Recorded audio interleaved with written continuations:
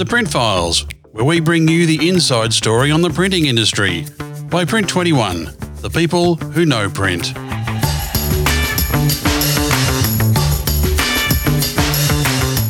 G'day and welcome to the latest episode of It's Been a Big Month in Print, the podcast for the print industry from the Print Files, where we dig deep into the big issues impacting the industry each month. I'm Wayne Robinson, editor of the Print 21 Media Hub. And I'm Lindy Hewson, publisher of Print 21 and of PK and Packaging News. And welcome all to the latest episode of It's Been a Big Month in Print. Well, Wayne, as ever, we have a lot to discuss, and we'll start with folding carton, seen by almost everyone, it seems, as a market for commercial printers to engage. And certainly, all forecasts are that the market will continue to grow. Smithers has it at 4.8% growth over the next 4 years, and the country's biggest printer, Ive, will be making a big splash in folding carton. Yeah, Lindy Ive's going to be building a $150 million a year folding carton business. It's planning major investments to drive growth in two locations. Its JackPack acquisition and its Silverwater site, which is currently its commercial print site. You remember I've acquired JackPack a year ago, paid $35 million all up for a $45 million a year business. It's identified that JackPack has the capacity to produce an extra $15 million worth of folding carton prints from that site without any extra investment. And it says that that gives it capacity down there in Victoria. It's also going to create a folding carton operation at its Silverwater site. That's the site where currently commercial print takes place and sheet-fed, and they've also got a web offset sector there as well. Ive is going to leverage some of its sheet-fed presses. It has 3 Heidelberg long perfectors. That's a huge amount of capacity. Obviously, Ive, the biggest printer in the country. It has 3 B1 perfectors there, plus a Heidelberg CD74. It also has another 11 sheet-fed presses dotted around at various locations in the country. Ive is going to invest in die cutting equipment, in specialist folding gluing equipment, and it's going to create a folding carton workflow there. And so what that means is that Ive will have folding carton production in Victoria and folding carton production here in New South Wales as well. So a twin edge approach there. And that all means that it will be able to produce $150 million worth a year of folding carton. Ive says that the Australian folding carton business is worth about $800 million a year. It spent a year investigating this market, so it knows what it's talking about. And it says last year it grew by 10%. Smithers has it growing, as you said, by 4.8%. It's half that amount, but of course that's a global figure. Ive says in Australia and New Zealand it's going to grew last year by 10%. And of course, as population grows, as people grow up, then folding carton becomes a bigger and bigger market. It won't. The rationale, the thought is you can't eat your cornflakes off the internet. You're always going to need cardboard for food, beverage, cosmetics, pharmaceuticals, wellness. They're the key areas that Ive is targeting. Well, Wayne, we do know that Opal, a major packaging provider, has just invested $140 million in a new corrugated plant. And now Ive, as you say, is going to be investing many millions of dollars over the next 3 to 5 years. So that's going to create some big players. We know we've already got Visy playing in that space, and there are other large players as well. Is there room for smaller players when we've got these big giants in the room? Yeah, good question, Lindy. Paperboard, corrugated folding carton, liquid paperboard, that's still the largest material segment. According to Smithers, that accounts for 32% of the world value. That figure will be reflected here in Australia. And it reflects that there will be above average, Smithers say, above average growth. Heidelberg, for instance, now sells more than half of all Heidelberg presses are now sold to packaging print. KBA's, one of the other 3 big German press manufacturers that has traditionally sold to offset presses to the commercial market like Heidelberg. KBA will be 90% of their presses go to packaging. Manroland, the third one of the big German companies, that will be somewhere between 60 and 70%, 2/3 of their presses will go to packaging. So it's a huge area. It's a growing area. It's an area that will continue to grow. For a commercial printer, can they get into it? They can. Like Ive, though, they would have to invest in a folder gluer. They'd have to invest in a die cutter. But there's several examples of people doing this very successfully. Platypus Print springs to mind, of course, in Queensland. That was a commercial printer until Tom Lush had the foresight to move into packaging 20-odd years ago now. And now it represents almost all the company's business. So, yes, in answer to your question, Lindy, it's possible because a lot of the knowledge, skills, the commercial printer already has. In other words, how to print. It needs some new finishing equipment, and obviously they need some sales strategy to get in there. But yes, it certainly offers more growth potential than general commercial print offers right now. Well, one place where print businesses will be able to assess the opportunity, and others as well, is Dusseldorf, Drupa, where in less than 3 months' time, we have the first event for 8 years that will be opening its doors.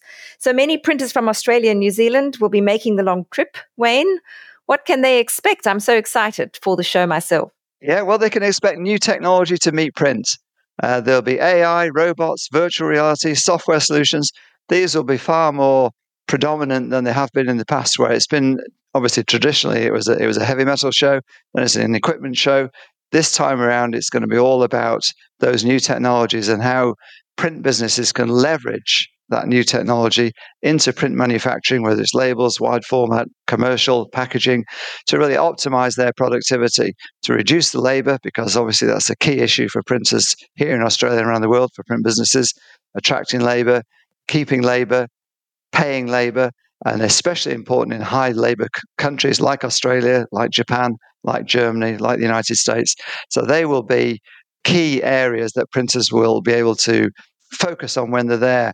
Robert Lang, who's the country manager, for Drupa here in Australia and New Zealand, he says that Drupa is much more than just going to see the equipment there. He says it's about connecting with industry leaders.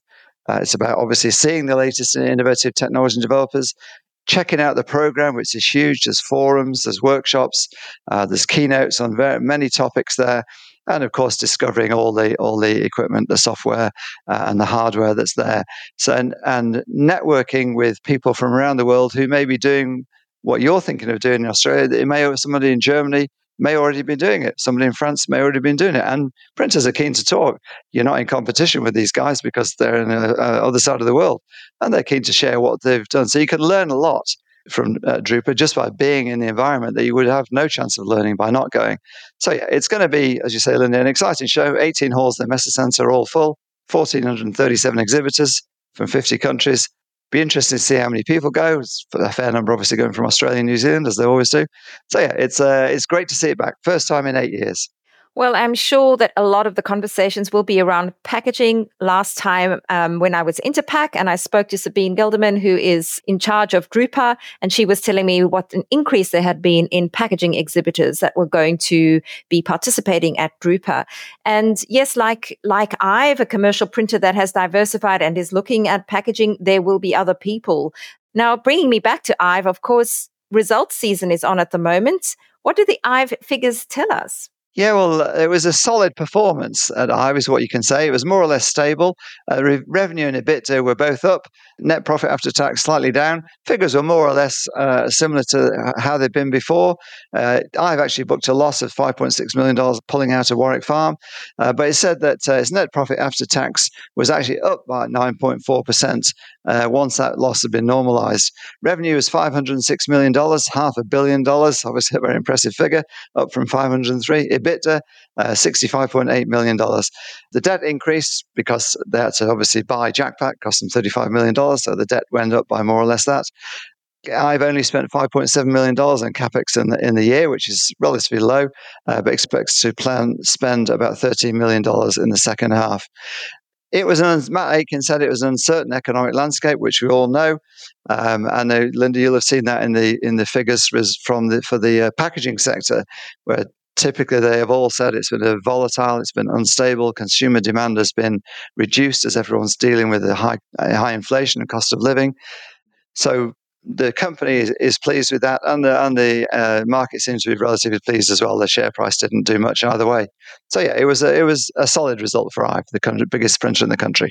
Well, IVE is also the biggest employer in the print industry, but large or small, all print businesses are having to deal with a whole raft of new workplace legislation that's been drafted by the Albanese government, which has just released its third set of laws in the past 14 months. What are printers making of this? Well, scratching the head by and large, Lindy. It's, as you said, the third set in 14 months. There's a lot to cope with. In fact, Charles Watson is General Manager, IR and Governance and Policy at VMA, Visual Media Association, the main employers association in print. He just labelled the new laws as messy and confusing. which is quite a thing to say. He said the new right to disconnect law, highly controversial. Can employers get in touch with you after your official working hours end? He said that was unnecessary. The new law that says union officials can walk straight into your plant rather than having to wait 24 hours and get permission. He said he'd be surprised if any union official had a claim against any printing company that would get them immediate entry. So he thinks that the print industry will be impacted by these laws. Printers will have to deal with them, and it's not something that they really want to have to deal with. And 3 sets of industrial relations changes in 14 months for print businesses that are trying to stay afloat in this time that we live in and deal with all kinds of things. It's not an easy thing to do. Yes, it certainly isn't. And partly in response and following on from the success of last year's event, the Visual Media Association is launching the POP, the Power of Print Summit for 2024, with speakers, topics, and dates now confirmed. And as far as I can see, there will be a diverse and informative lineup. This year's summit will cover topics such as HR and IR legislative changes, the importance of mental well-being in the workforce, packaging, cybersecurity, and championing leaders in your company. Quite the lineup, Wayne. Yeah, it's actually a terrific series. These power prints are designed by VMA to provide practical advice and guidance on a whole range of issues that aren't to do with putting ink on paper and selling print. And those ones you've listed there, obviously the HRIR one, which is the first one, crucially important because, as we've just discussed, 3 sets of changes in 14 months.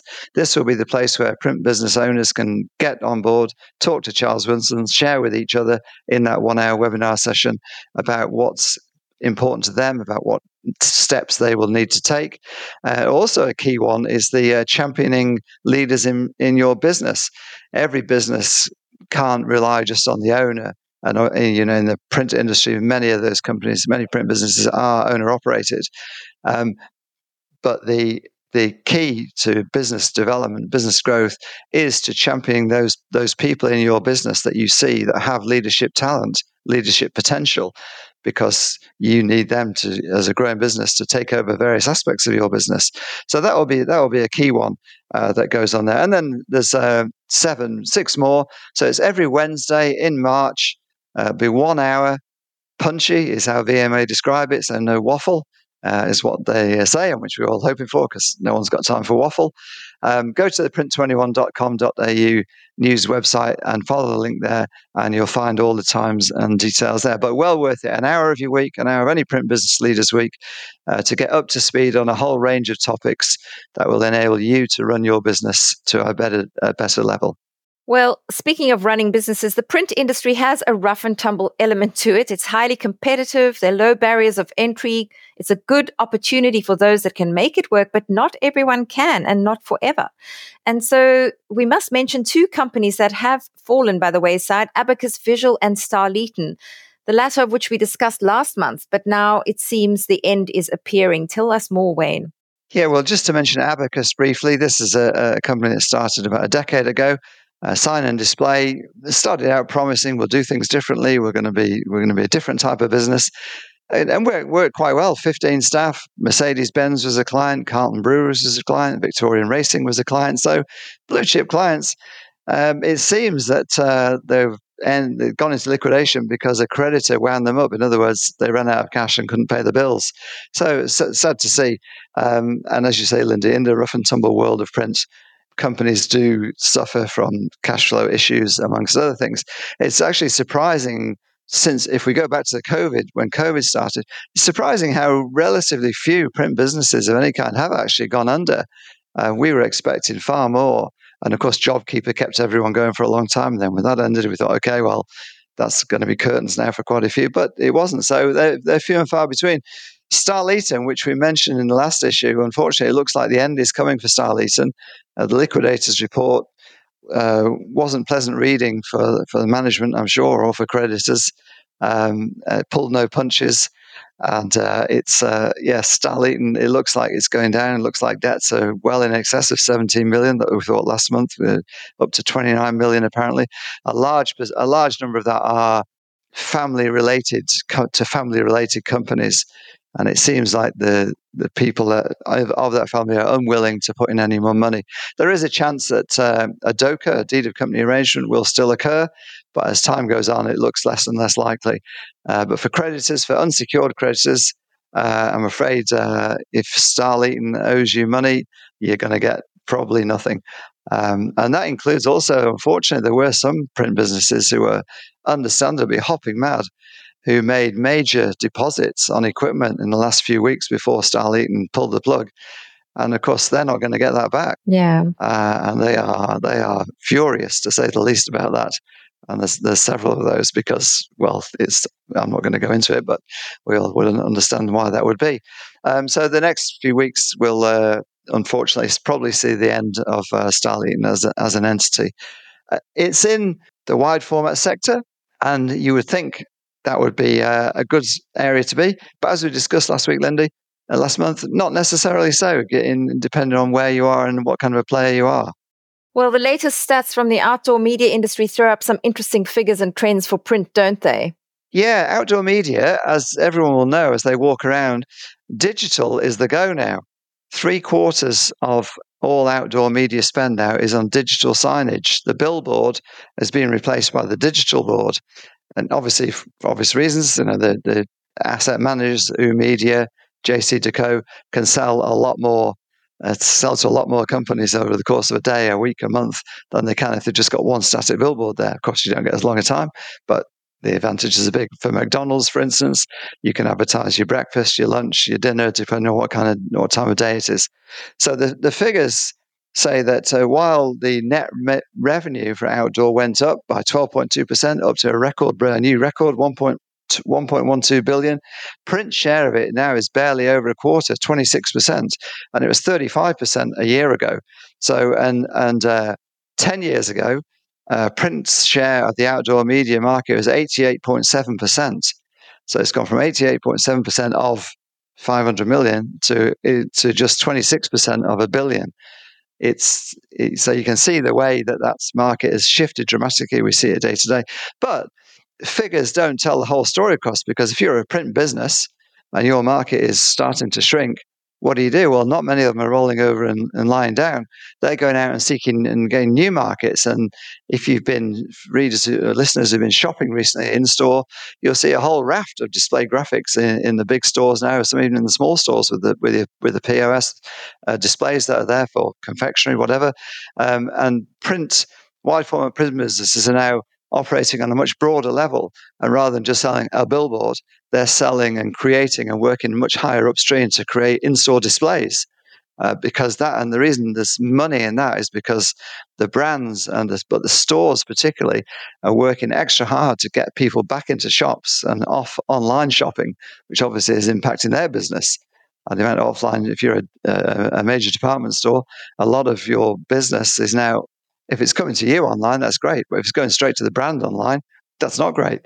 So you want to get people back in the store, so you have to create an experience, and the display graphics is a big part of that experience. And it's a lucrative area for print because they can add they can value add in all kinds of ways in that situation.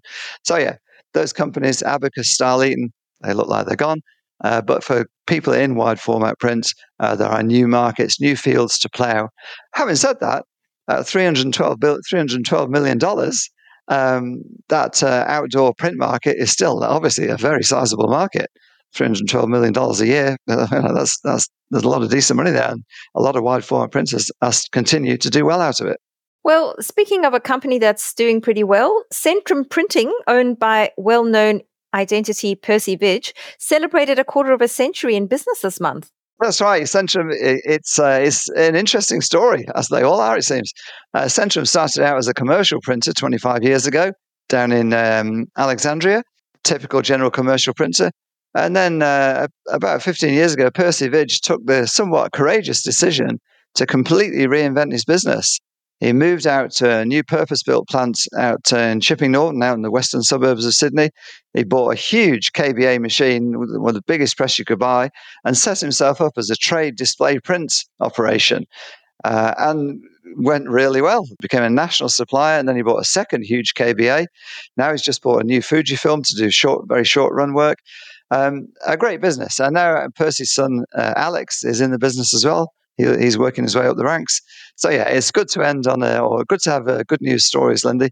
Again, like some of the other companies we mentioned here, that's someone that has seen an opportunity and has gone for it. It hasn't just kind of been part of the crowd and bemoaned the shrinking market that he's in. He's thought, okay, yep, this market's not going to grow. Where is an opportunity? I'm going for it. And he did. Of course, it doesn't always work out, but in Percy Vidge's case, so far, so good.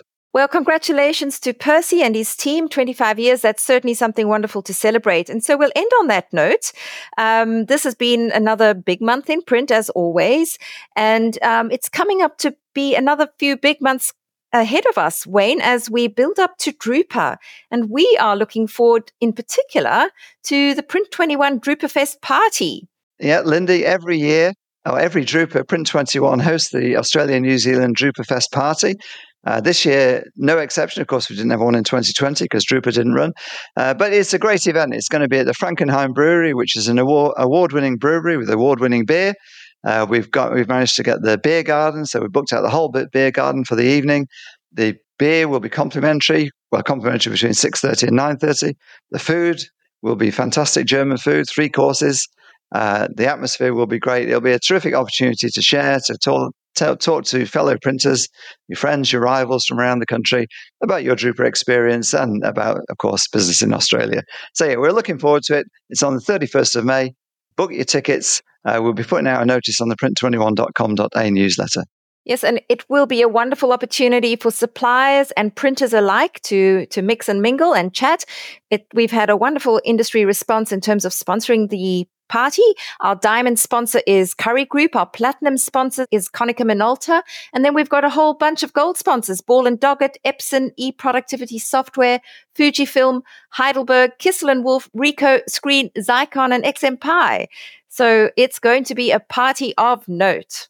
That's right. Yeah, we all like to party when we're over in Dusseldorf, especially once the show's finished. Yeah, it's and it'll be easy to get to. The bus direct from the Messe Centre or a U-Bahn 2 stops from the Altstadt. Okay, well, Wayne, I'm looking forward to seeing you there, and that's it from me on this episode. Goodbye to everyone. Thank you for listening, and thank you for your feedback.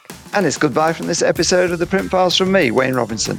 We look forward to you joining us again for the next episode of It's Been a Big Month in Print. The Print Files podcast is produced by Southern Skies Media on behalf of Print 21, owned and published by Yaffa Media. The views of the people featured on this podcast do not necessarily represent those of Print 21, Yaffa Media, or the guest's employer. The contents are copyright by Yaffa Media. If you wish to use any of this podcast audio, please contact Print 21 via their website, that's print21.com.au, or send an email to editor@print21.com.au. You can subscribe to the Print Files via your preferred platform and read all the latest news on the printing industry at print21.com.au.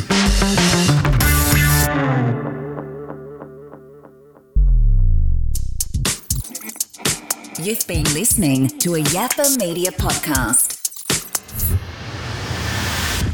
Southern Skies Media.